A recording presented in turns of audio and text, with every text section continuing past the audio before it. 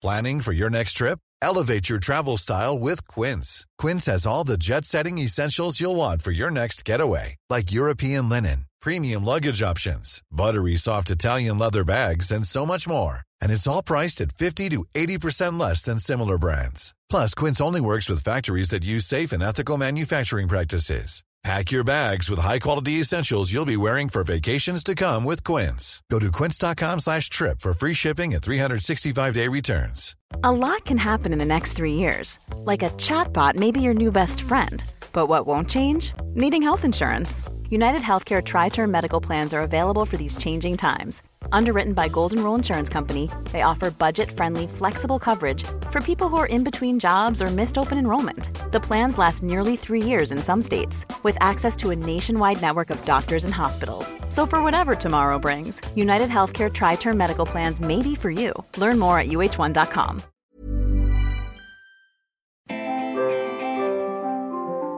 Hello everyone and welcome to the Squiggly Careers podcast.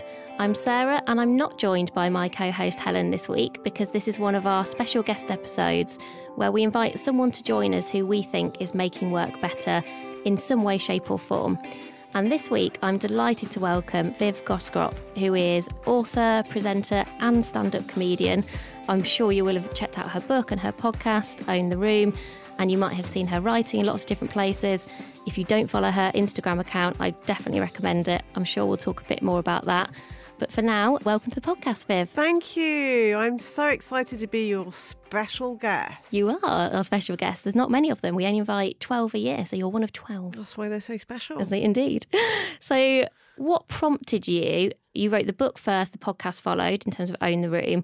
What prompted you to think that that was a topic that needed your time and your energy? Well, for people who haven't heard me before, my name is Viv Groskop, and people of a certain age, because I'm in my 40s, might know my name if they were readers of The Guardian or The Observer over the last 20 years. So most of the first part of my career through my 20s and early 30s was writing. So I was an interviewer, did loads of TV reviewing. And I had a mini midlife crisis in my mid-30s, which led me into stand-up comedy. I know that isn't the most obvious sentence in the world, but that's how it worked out for me. It was a dream I'd always had as a child.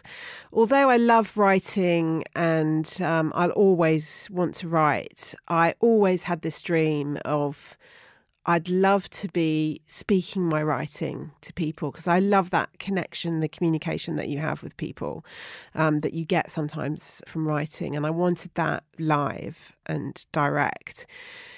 So I started to perform stand-up and that was a difficult route and I learned a lot of lessons very fast.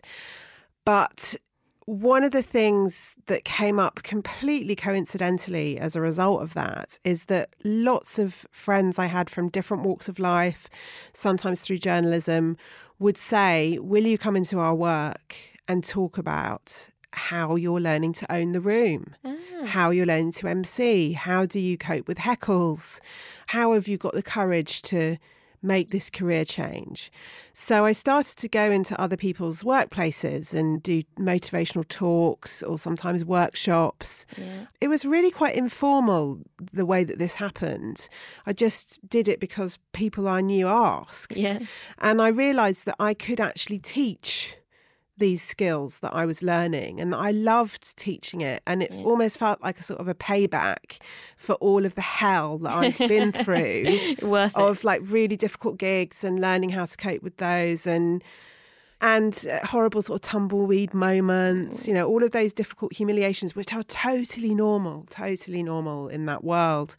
And to be able to pass that on to other people so that they will feel less nervous while giving their Q4 marketing presentation. Yeah. It just made me feel so much better and that it hadn't been for nothing. So that was a kind of a small part of what I did for a few years, was this very informal, impromptu workshop, coaching, training that I was just doing by word of mouth. And then the more time went on, and then I was doing more Edinburgh shows. So I had 5 years doing Edinburgh shows at the Stand and at Underbelly at the Fringe. And I was thinking, oh, it'd be so great to have a book about how you do this stuff, but that isn't for comedians or for actors or performers, it's for everybody, and that is specifically focused on women, because I'm a real geek, and whenever I want to do anything new, I just read every book under the sun that's ever been published on that topic. And so when I first started stand-up, I read Steve Martin's book, I read loads of public speaking books, I read everything, and 90% of it is by men, for men and about men. Yeah. Especially public speaking, actually. And I thought there's just nothing out there for women. And that was around the time that Michelle Obama was becoming really prominent as a public speaker. Everybody was getting addicted to TED Talks, which I think now is sort of slightly over, but like 3-4 years ago, everyone was really into the TED Talks. And I was following these, and every time I would log on to TED, I would see in the top 10 viral, most popular TED Talks, at least 6 or 7 would always be women. And this was a sort of reversal of the numbers that we are led to believe in the way that women are underrepresented in the workplace and in prominence in public life. And I thought, this is so interesting, because if you look at virality and what people are choosing to click on TED, they're choosing the women. Yeah. And so I formed this idea in my mind of wanting to do this self-help book that would be a little bit like, do you know Julia Cameron's book, The Artist's Way, which is about how to uncover yourself as a writer or as an artist? It's quite hippie, but I absolutely love it. It has this idea of morning pages in it where you write longhand 3 pages every single day. You never show it to anyone. You never use it for anyone. You just use it to get stuff out and to uncensor yourself. So I thought how great it would be to have a speaking and confidence version of that is about owning the room, and not owning the room for people who want to do a TED talk or appear on stage in front of 2,000 people or blow everybody away at their marketing conference. Those people it could help too, but not everybody is that person.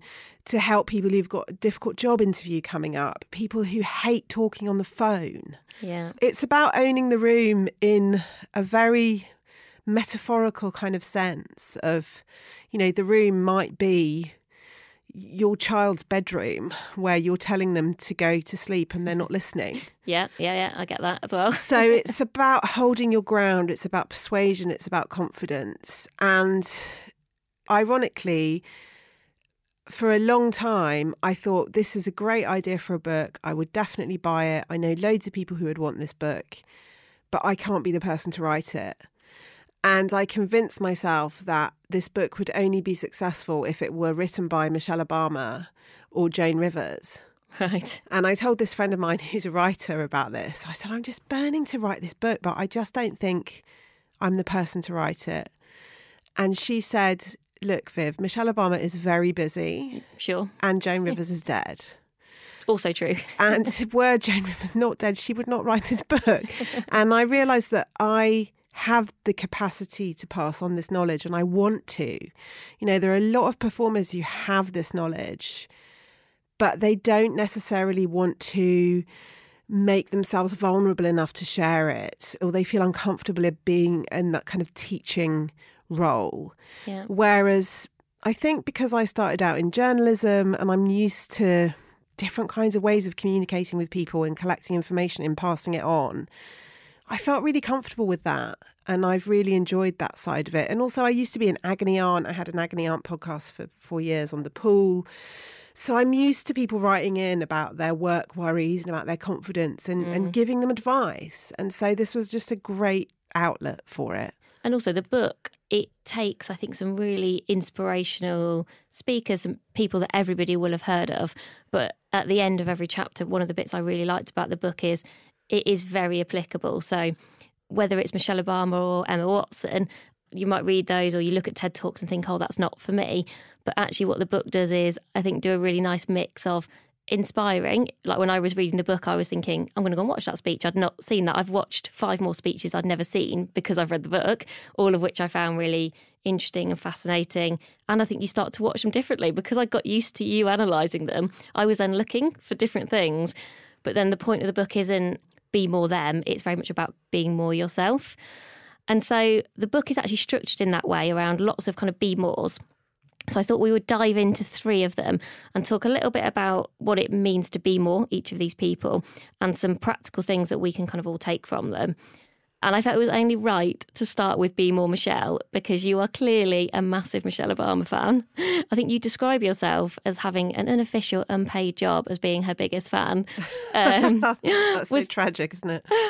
Have you always been a fan because you started to research the book? Where did the fandom come from? I'm such a big fan that I recently unearthed an email exchange that I had with her personal assistant or something, with Michelle Obama's assistant when she was still working at Chicago hospitals, and she was something like chair of the board or some kind of job before her husband got the candidacy for the presidency. So he was a senator, but she still had a paid job.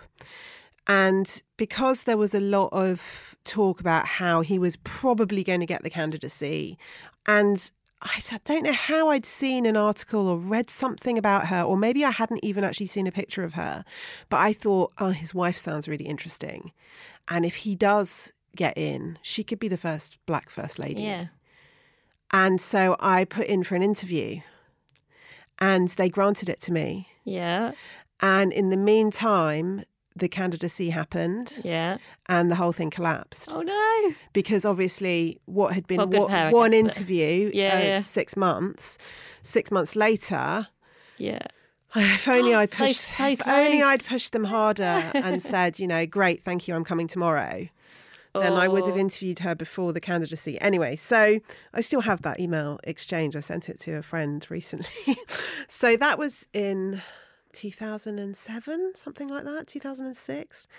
Anyway, I've admired her for a long time. And one of the things I really wanted to bring out in the chapter in the book, and that I talk about this a lot at events, is it's very interesting what you said about this idea of the gap between inspiring and practical. Yeah. Because you look at Michelle Obama and you think, she's an incredible speaker. She's one of the best public speakers of the last 100 years. She's an amazing speaker. And that's inspiring, but it's also paralyzing because you just think, I'm never going to be as good as her. What's the point? Yeah. And, I'm very familiar with that feeling from stand-up comedy. Like you see some performers and you just think, well, I'm never going to get anywhere close to that level. So I should just give up now. And you have to be really careful when you think that way because it's never true.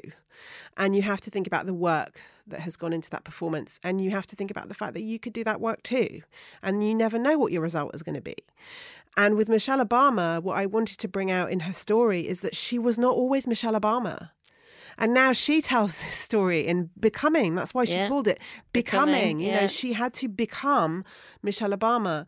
And from those early days, just after I had my email chain with her assistant, which she would have never have found out about. It's such a sad moment. From the early days, she would do interviews with the press, a little bit of public speaking, not very much. And she was quite prickly and quite guarded. She always had a bit of a wisecrack. She often said something self-deprecating in reference to herself or in reference to her husband. She would make remarks along the lines of, yeah, he's going to be the candidate, but he's not all that. That was her sense of humour. Okay, yeah. And you can tell now that's quite a British sense of humour. Yeah, you can tell now that is her sense of humour and that she inhabits that in a very light-hearted, fun way. Yeah. But those things were read quite negatively early on. And she learnt from that. And she slowly started to develop this much more open, relaxed, informal authority that she has. And she realised that she can't get away with making those cracks because they don't quite suit the office that she's in. I think now that she's left that office and she's her own person, she can do it again. I saw her recently as part of her book tour in Paris. And there she was much more open and relaxed and informal than she ever was during those Democratic convention speeches that are really famous, like When They Go Low, We Go High, and I Raised My Daughters in a House Built by Slaves. Obviously, those are really orchestrated, super rehearsed moments where she can't afford to put a step wrong, but it has to look completely natural and effortless. And you talk about her having something called happy high status. Explain to us what that means. Happy high status is something I've been obsessed with for a long time. It isn't exactly originated by me. I kind of borrowed it from an improv teacher called Keith Johnston, who wrote the seminal book on improv. Impro, it's called. And he talks a lot about status. In improv, the concept of status is really important because part of the play of it is that you're constantly moving up and down in status in relation to the other people. So say, for example, I'm thinking of like Whose Line Is It Anyway? Yeah. Party scene. Somebody comes in with a drink and immediately you need to know what their relationship is to the other person, and not literally, is it their brother, is it their boyfriend, but who's got the power in the relationship, that, and we're always looking out for these things on stage and in all interactions. Who's got the power, who's up and who's down. Mm-hmm. And happy high status is a way of behaving, it's a very useful way of behaving for politicians in particular, where you are high status because you're the president or you're the first lady, but you're also on a level with everyone else. So you're not asserting your status, you're just occupying it and you're relaxed and you're happy. It's almost like a sort of Buddhist Zen idea of I'm okay, you're okay. Okay. I might be the king, I might be the queen, but you are equal. Everyone is equal in my eyes. It's that you can really sense it in Barack Obama and in Michelle Obama, this idea of I can take criticism from anybody and it's fine. Tell me more. Barack Obama has loads of incidences of being in TV debates with people who are against him and listening, really listening with open body language and saying, yes, I understand. Tell me more about why you think that. Instead of like closed body language and dominating. If you think of the way, so the opposite of happy high status is just high status. And that would be the way that Donald Trump stood looming behind Hillary. It's hard sometimes to say high status is bad because some people read it as, oh, that person has high status. Yeah. Oh, I admire them. Oh, yes, I must vote for that person. They seem very in control. Whereas happy high status, I think, is a much more impressive way of occupying power and of saying, yeah, I'm in this position and I have these things to say, but I'm not going to force them on you. Yeah. It's much more powerful. And for anybody listening thinking, well, this isn't relevant to me because I'm not going to become the first lady or the president. Well, that was going to be my next question. To which I say, you never know. Happy high status is not about your business card. It's not about your job title. It's about how you move through life. So it's about having a magnanimous attitude to everything and letting other people be in their space and have their opinion, and you don't let it in unless it's relevant. Yeah. I think you talked about 3 particular qualities that I found really interesting, which is often people who've got happy high stated are as interested in other people as they are themselves. So as you talked about Barack Obama, like genuinely listening. So you're not doing that thing of just like waiting to speak or it's just kind of all about you. They don't take things personally. And they have a knack for making things seem easy and natural, which I always think of as like, the swan analogy of like they seem quite kind of swan-like. I was like, right, I'm going to pick the one that personally I need to work on, which is not taking things personally. How do you almost achieve that kind of happy high status? Because I hope that it's, and I feel like from reading the book, it's something that we can all like learn and practice. And probably for some of the, I always go, well, I'm really interested in other people. That's a really core part of my job. So I go, right, got that one. I don't know whether I always make things seem easy and natural, but I can stay quite calm. The personally thing, I think I was like, I think that's my barrier. So what would your advice be to people where they're going, oh, but if somebody criticises me, I do take it personally. For example, when our book comes out, I think I'm going to find it really hard if people don't like it. And obviously some people are not going to like it. There are going to be people who I've never met who'll go on Amazon and go, 1 star, worst book I've ever read. And I think that's going to make me cry. Yeah, well, that is because you're a human being, Sarah. Okay. There are limits here to being superhuman, and it would be wrong if you never took anything personally. We're always, no matter how much we do this work and we become more at ease with things and we become more like Michelle Obama or whoever else, no matter how much we channel that and improve it, we're always going to have a bad day, a vulnerable day. You're not feeling well, or you've received a piece of criticism that you actually deserved. Those are often the ones that hurt the most. And you have to have practical measures for a start. So, for example, with your book reviews, either don't be checking them and have someone to check them for you. Yeah. Or if you find you can put up with it, only check them on a good day. Yeah, good now, idea. I don't know if people recently saw the documentary with Jessie from Little Mix. No, but I read about it yesterday because I think it's the most watched thing on BBC Three this year or something. So I saw, she got absolutely caught in a spiral of binging on negative reviews. She would positively seek them out to make herself feel worse, almost like a sort of a psychological self-harming. Yeah. So you have to be careful that you're not putting yourself in the way of criticism just for the sake of it. More generally, not taking things personally.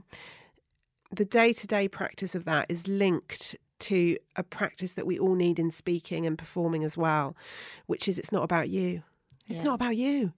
When you're doing speaking or anything public, or even if you're just doing a job interview or even telephone call, don't make it about you. Listen to the other person. Listen to their response. What are you giving them? What are they giving you back? What is the quality of the interaction?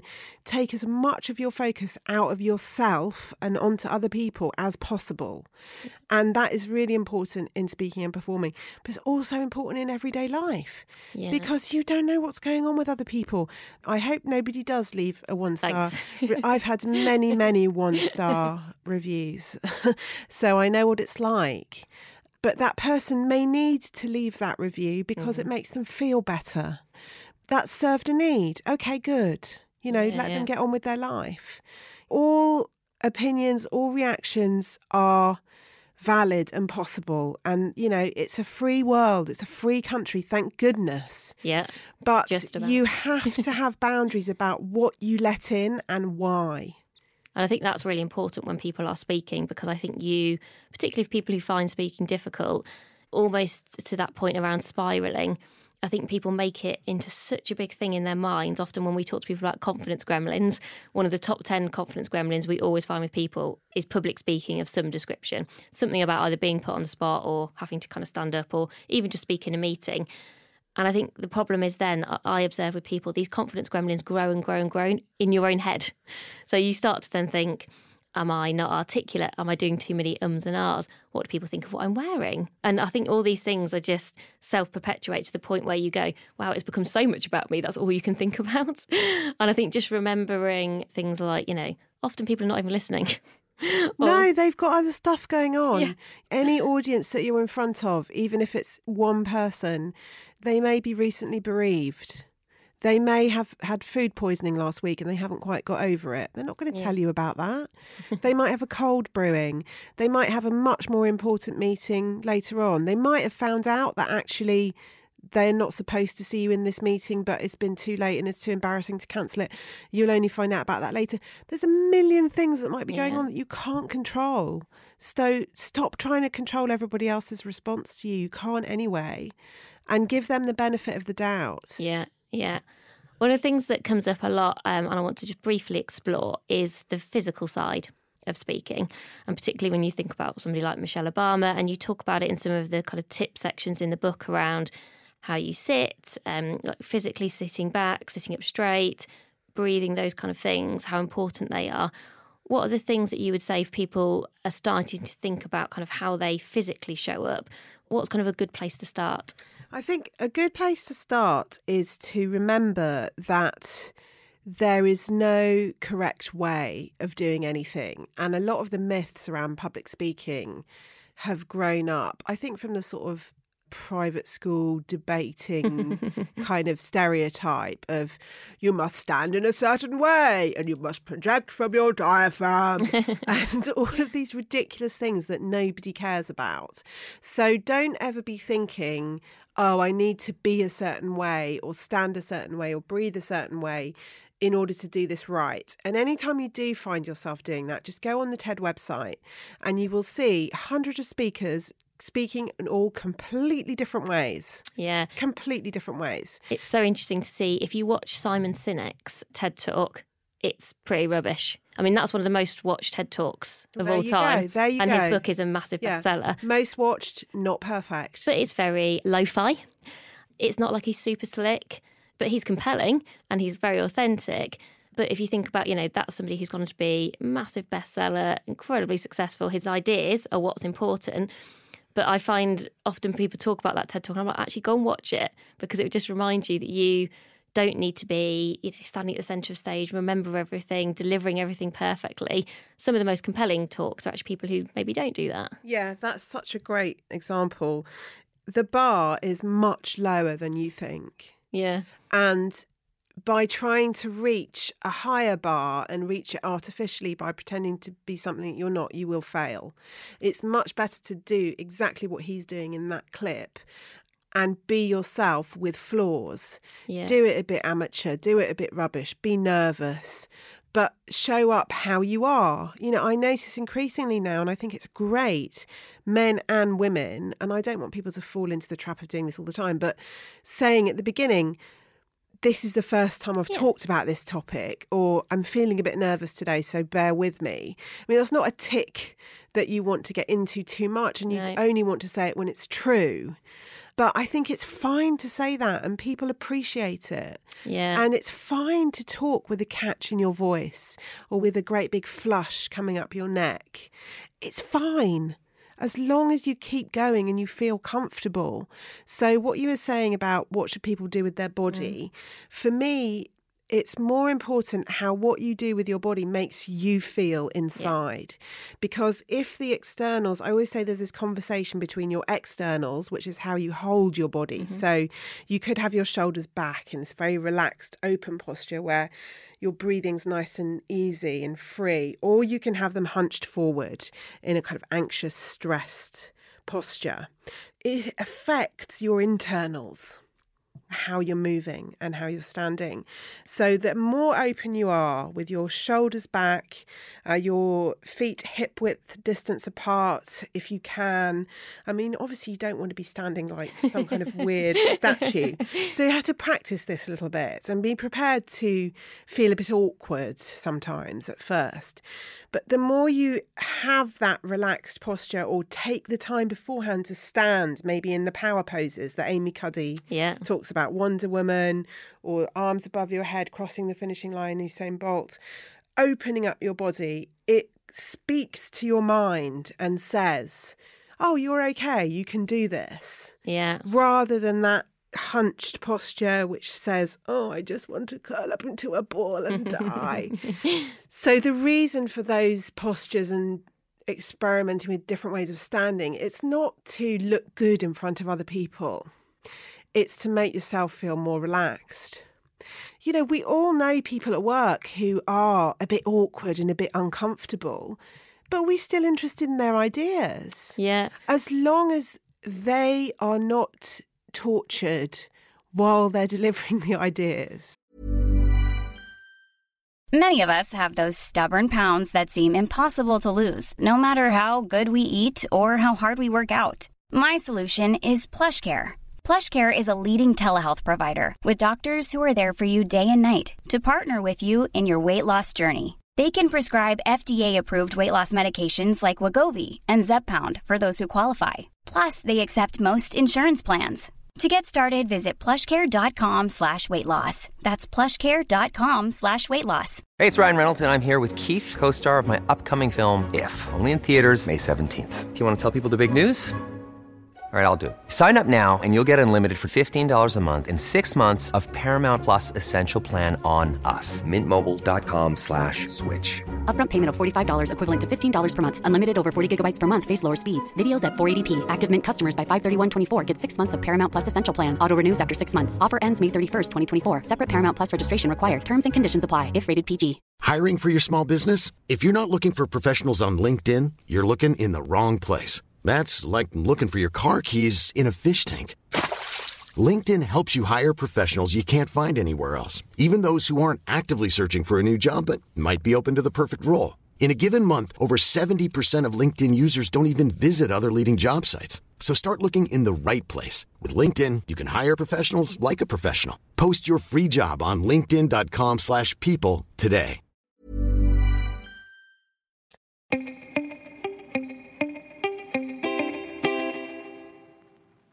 I was watching J.K. Rowling's commencement speech, I think it was at Harvard, which I'd actually not seen before I read the book. And I think I'd made an assumption that she would be a really comfortable speaker because she's an incredible storyteller. I think she's brilliant on Twitter. She's very articulate. She's a brilliant writer.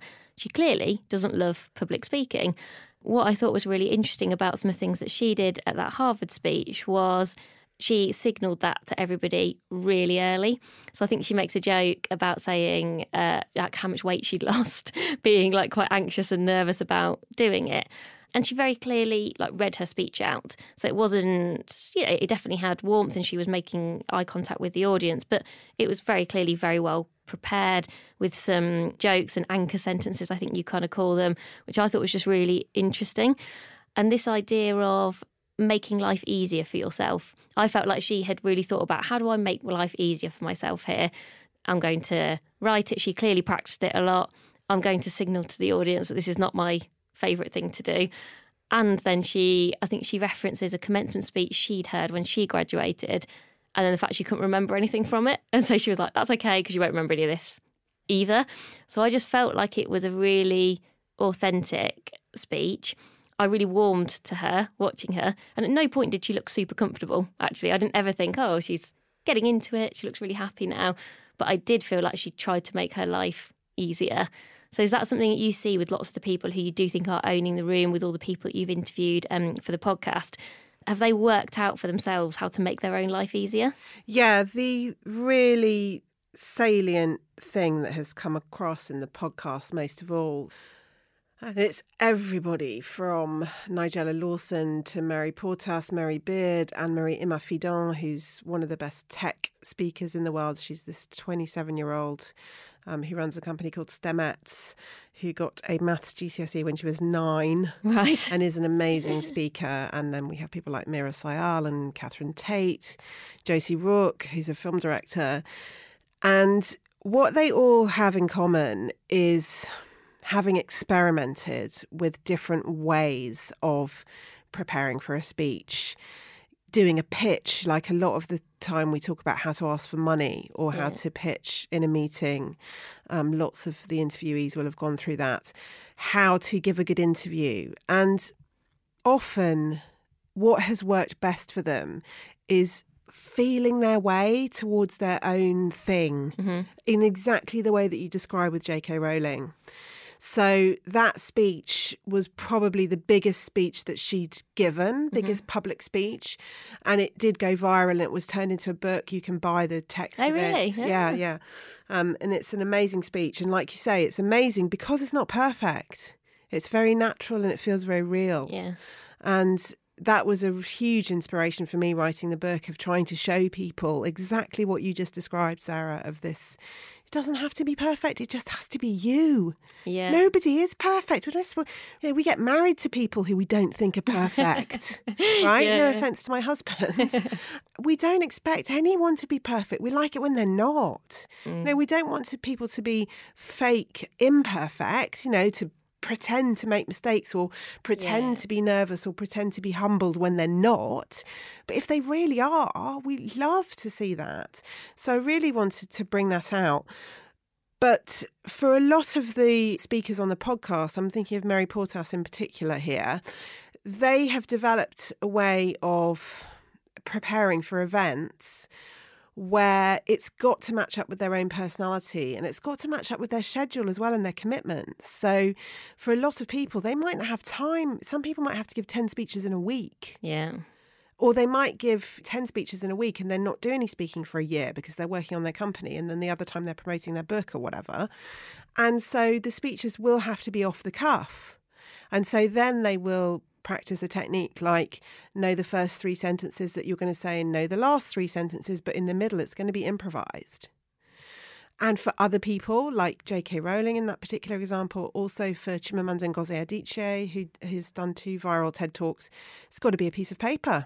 Yeah. And you're going to have to read every single word and semi-memorize it, but have a text. And there's no right way. People often say to me in events, somebody asked me last night at an event, I have to give a 15-minute speech. I've done it. I have to do it every year at this event. I've tried it all different ways and I can't work out which is the best way. I've done it off the cuff. I've done it all written down. I've done it with note cards. I was like, this is brilliant. You're doing the right thing. Keep going. Yeah. And one year you will hit on the one that's exactly right for you. I think for me, the anchor sentences really stuck out because that is something that I use. So I do quite a lot of public speaking and usually feel relatively comfortable doing it. But I don't like starting. I find the first bit really hard. So I get quite nervous meeting new people. I'm naturally introverted. Once I'm in my flow, I actually feel quite confident, comfortable, and I enjoy speaking to groups of people, small or large. I don't like starting and I don't like finishing.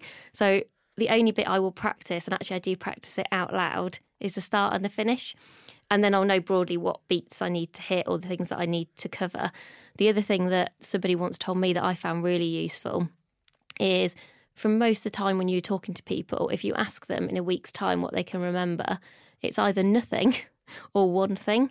So I always try to have in mind what's the one thing I want people to remember as a result of this 10-minute presentation or 45-minute workshop or half a day workshop or this podcast or whatever it is that we're doing. I always think, right, well, if I can get one thing to stick, I'm probably not doing a bad job.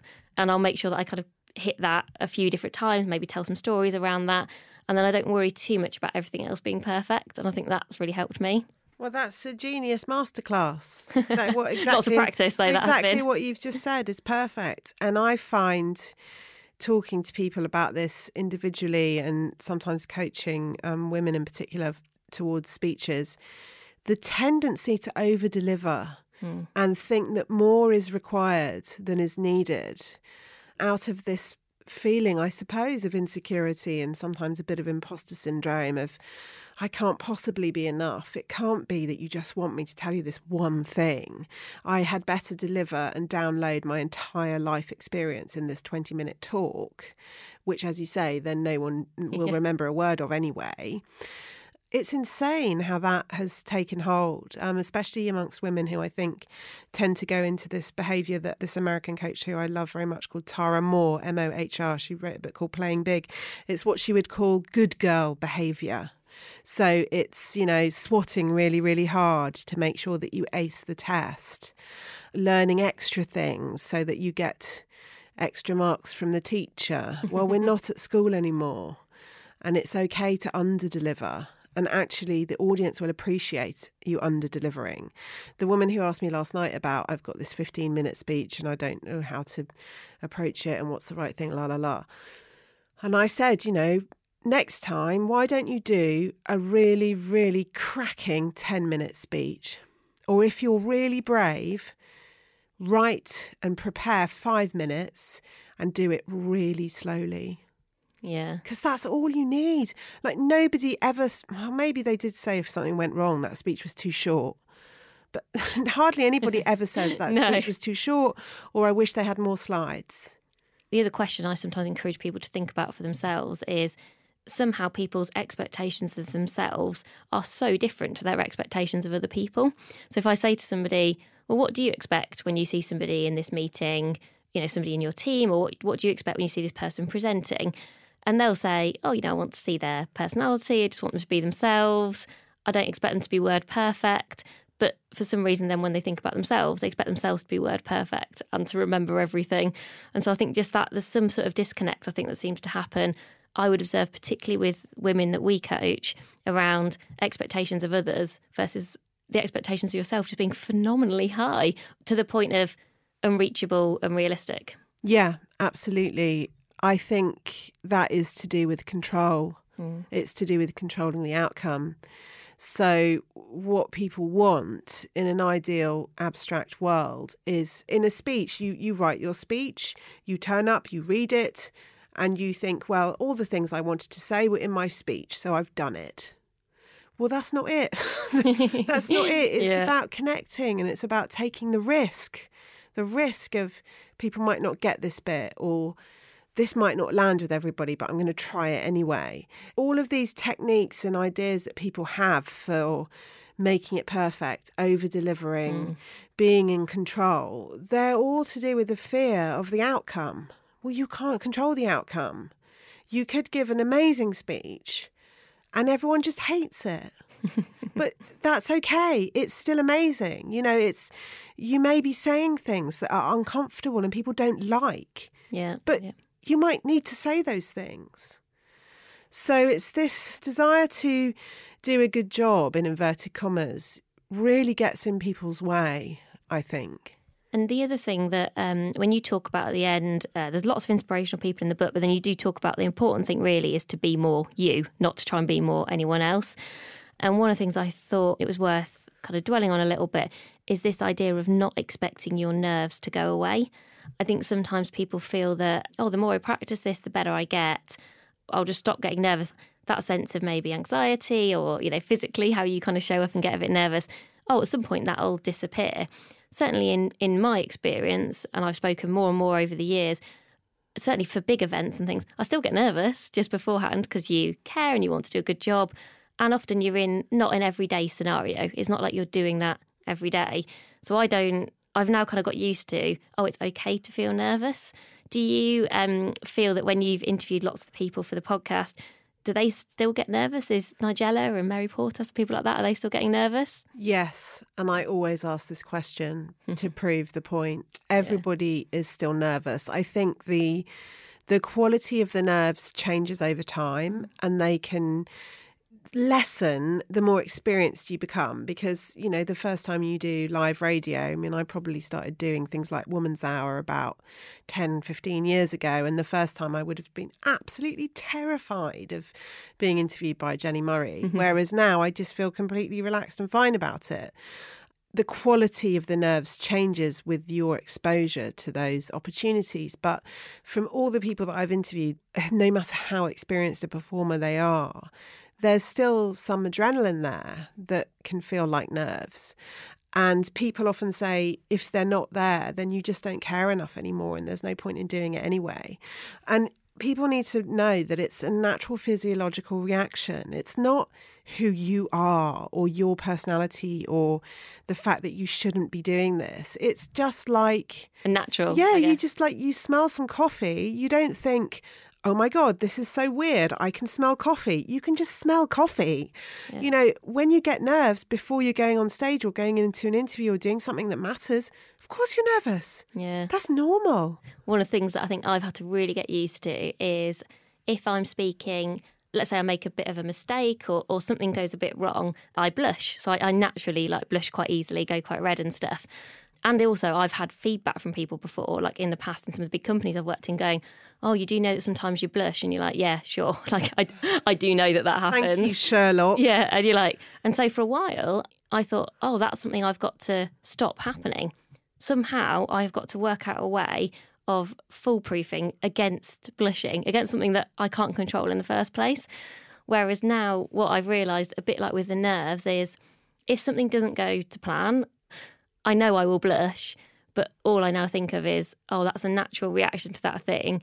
People aren't going to be judging me for it. They'll probably just go, oh, she's clearly a bit embarrassed. I make a joke of it and then I just move on. I think for ages I felt like I had to fix it. Genuinely, I was quite obsessed by how do I stop myself blushing? But it is actually, you are trying to do the impossible. Yeah, I'm so glad that you talked about that because so many people ask me about this. Oh, really? And men also ask about flushing because the flushing can come up from the chest, right up the chin, sometimes people going onto the face. And I've seen it happening in people and I can understand why they find it so hard. And it's physically uncomfortable as well. It can be like get really hot prickly heat. And I know men who will wear a polo neck, and women, I used to wear green makeup. Right. So you can wear green makeup that is intended to help, I don't know, get your skin to be. So I used to wear for really big meetings loads and loads of that green makeup. Right. Thinking, oh, well then if I blush, it won't be as obvious. The foolproof Kermit method. Yeah, it's pretty. Wow. Now it's quite embarrassing. I'm actually quite embarrassed that I've admitted that. You shouldn't be embarrassed because it's normal to have a weakness. Yeah. And you've just found a different way of dealing with it, which is to face it and style it out. Yeah. And I think for people who are thinking, okay, how can I get to that place? you could just say to people, by the way, before this meeting, I just want to say I have a tendency to blush because I have a skin condition. I hope none of you will be weirded out by it. Just if you're really that worried about it, take it out of the equation from the beginning. Yeah. Well, now if it happens to me, and I would say it's funny now that I've accepted it, it happens less. It's inevitable, isn't it? Now that you're more relaxed about it, it does happen less. And now when it does, I would just always be like, oh, you made me blush. Now I'll just say something like that. That's so good. And then I just keep going. But that's amazing. To be clear to everybody listening, that took a good 10 years of trying to hide it first. And then before I realised that probably wasn't the thing to do. But it's a great thing to let yourself have those moments, because then somebody else in that meeting will think, oh, she's blushing and she's fine with it. I recently worked with somebody who had a really quite severe voice defect of when she speaks almost like this all of the time. Okay. And that's just her natural speaking voice. Yeah. And she suffered with it her whole life, of people saying, sorry, I can't understand what you're saying.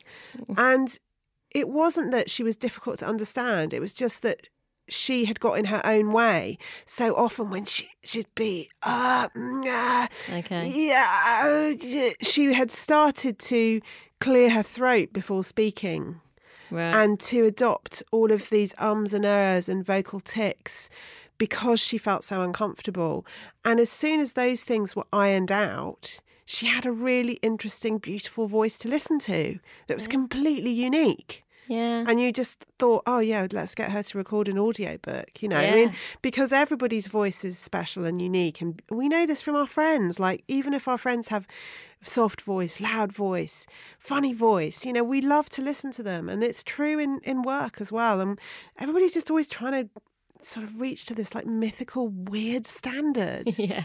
I think once you can get over that, it's a big tipping point. I think we know generally it's often quite unhelpful to compare yourself to others, but I think in this, almost with digital technology, and it's become so much easier to get access to lots of incredible speeches, and people forget all of the work that's gone into those. I can't remember what the average is, but people who've done some of the very big TED Talks now, people have done like over 200 rehearsals, I think, like the average stat is. And I think people forget that, like, oh, well, that's something that's been rehearsed 200 times. Or I love the fact that from a physical perspective, when you were talking to Nigella Lawson, you said, obviously she looks incredible. And she actually was very honest and said, oh, yeah, I always ask if there's a budget for hair and beauty. But she was very much to your point, that makes me feel better and more confident. It wasn't about what other people thought. It was just about how she felt. I thought, I want hair and beauty. How do I get that? My sister's a beautician, so I thought maybe I could just get her to like come round with me. Definitely. And also, people can get very funny about that sort of thing, because they think, oh no, they're going to think I'm really grand if I ask for that. They're going to think I'm trying to be like Nigella Lawson. And the reality is you're actually creating work for somebody. Yeah. You're creating a work for somebody who wouldn't otherwise have worked that day, perhaps. Yeah. And you're creating a sense of theatre. And a sense that this is going to be a performance. It's going to be great to look at. Yeah. It's going to be an occasion. So let's invest in it. Somebody I work with who's recently been promoted, I was having my photograph taken with her for a work thing, and she doesn't like having a photograph taken. She's obviously a bit nervous about it. And I love the fact that she was like, no, beforehand, I'm going to invest in myself. I'm going to get my hair sorted. Something she didn't want to do. It just gave her that confidence of just being like, no, I can do this. It seemed to me to be as much about being confident in that job as it was, anything else. It was just that moment of going, I know what I need to feel confident in this moment, something I don't naturally feel comfortable in. Accepting that you can do something is really important. I think a lot of us think, oh, I need to be confident, but I'm not confident and therefore I shouldn't do it. Instead of thinking, what can I do in order to be confident? And it might be something like, have my colleague who I really trust come and sit in the front row. Yes. And someone smiling look at me really encouragingly. Best thing ever. Or, have my colleague who I can't stand go and be sent to another meeting, make that happen, or make them sit. Don't let them know that you're doing this, but find a way to make them sit at the back. What do you need to feel confident? Do you need to go and get your hair done? Yeah. Do you need to go and sit in a room on your own for half an hour? Do you need to go and listen to Eye of the Tiger, before you do go some on Amy stage? Cuddy poses in the bathroom? Think about what you need that's going to make you confident, rather than just getting paralysed by that idea of, oh, I'm not confident, and so it's all over. This is just going to be awful, or I'm just going to find a way of getting out of it. And so with all of the different people that you've met and all the research you've done, do you have a favourite speech? Or is that too hard a question? Well, my favourite speech changes all of the time. Okay, what is it at the moment? At the moment, it's one of the speeches from the Emmys, which was, I'm going to forget the actress's name, but she plays the agent in Mrs. Maisel. And she just won for Best Supporting Actress. It's her second Emmy. And she's brilliant. She gave a speech about her grandparents being Holocaust survivors and said that when her grandmother was in line to be shot, she turned around to the soldier and said, "What happens if I step out of line?" And he said, "Well, I won't have the heart to shoot you, but someone else will." So she stepped out of line. And in the speech, the actress says, "So that's my message to everyone, step out of line." That's good. Isn't that great? Really great. But my all-time favourite is Oprah Time's Up. So that's her Lifetime Achievement Award. It's from 2018, if people want to look it up on YouTube. It's a 10-minute speech, and it's where it has this brilliant example of using tone in the voice and pushing things up to capture sort of ebb and flow of the argument that you're making. It's almost like a river, the way that she talks. And there's this moment where she says, "And their time is up." And it makes everybody rise to their feet. And it's just so clever and brilliant, and it just feels so natural. But the brilliant thing for me about that speech is that afterwards, Oprah said, in the rehearsal, they told her, "You're running over." Yeah. And she said, "This is my lifetime acceptance speech. This is the speech. There is no running over. I am Oprah." And they said, "We don't care. You're running over, and we're going to play the orchestra music over you." Okay. So she was thinking about that all of the time, and it was giving her dry mouth. And dry mouth was making her lips get stuck on her teeth. So she was really enunciating and getting out every word. And it's from that the performance got its strength and its power, from something having gone wrong. And then because it had gone wrong and she was having to enunciate and really push it and really bring everyone with her, it was so good and the audience was so with her that they couldn't possibly play the music over it. So it's just a sort of genius example of something kind of going wrong and the person being secretly nervous, but that actually enhancing the performance. I do think with so many of the things that you think are brilliant, there's sort of the what you see and then there's like the hidden reality. And even with those people who you think are the most confident, someone like Oprah who's got the most experience, she's still nervous. Everyone's nervous. Things go wrong all the time for everybody. Actually, it's how you cope with those, how you deliver in that moment, stay focused, stay present. That's all that matters. And I think if you can get out of this idea or this hope of I'm going to get to a point of perfection, that there is a destination of I'm suddenly going to just all be confident, it will all be brilliant, I'll never get nervous. I think as soon as you accept that that isn't a destination, you can feel more confident, I think, in yourself. And so the book is full of ideas, actions, hints and tips. Is there one that has really stuck with you from all the research that you've done? The tip that resonates the most with people is the one I feared would not translate onto the written page. And it's a tip that I have used countless times in performance and that I teach face-to-face. So if I'm doing workshop group or if I've got a big event coming up with 400 people at Conway Hall in London, a How to Own the Room event, I will normally get everybody to stand up and do this so they can feel it. So it's standing with your legs. You can do this sitting down as well, actually. Hip width distance apart, shoulders back. Yep. And you just close your eyes and you imagine your brain dropping like a stone into your stomach. So you have to really imagine your mind crashing down into the pit of your stomach and nestling there. So brain and stomach. Okay. And then imagine that the soles of your feet have grown nostrils and you are breathing through your feet, breathing through the soles of your feet with your brain in your stomach. So relaxing. It's relaxing. It's really, really good for insomnia as well. So that is the one tip that is great for nerves, focus, confidence, centering yourself at any moment. Brain in stomach, breathe through feet. And I think that's a really good practical way really to try to do that. hippie. It is. I quite It's enjoy really that, hippie, though. but it works. So if you are interested to find out more, we've obviously talked about the book and the podcast. I'd also really recommend following Viv on Instagram. She's at Viv Groskop. Every day she does a room owning woman, and she picks somebody, usually in the media, though I really enjoyed the one this week, which was your sister, and you will celebrate them owning the room. I always feel like they're very celebratory and very positive, but also just talk about why. Why have they done it? What was it that they did? I'm now looking forward to it as my daily inspiration to see who you pick, why you pick it. You're making me watch a lot more videos than I used to. Oh, yeah. I know. Well, this is the problem. When you start getting obsessed with this stuff, there's so much, especially on YouTube and TED, that you can just go down a rabbit hole of hours and hours and hours. It's incredibly inspiring. And if people wanted to come along to any of your live events, are they all on your website? Yes. I tend to put everything on Twitter or Instagram, yeah. Brilliant. And as always, we will put all of the resources in terms of links to Viv's book and her podcast, any events that we know that she's got coming up. So you'll be able to access all those. You just go to amazingif.com, and we'll, as always, Instagram tweet everything with all links to Viv's stuff. So you'll be able to find out more if you'd like to. But thank you so much for joining us, Viv. It's been fascinating. I'm going to do the brain and stomach, breathe through your feet thing. That's going to be my new thing before I do any big. Thank you, Sarah. And I think your interviewing has been a great example of owning the room. Oh, thank you. What a compliment to end on. Happy high status all the way. Thanks so much for listening, everyone. Bye for now.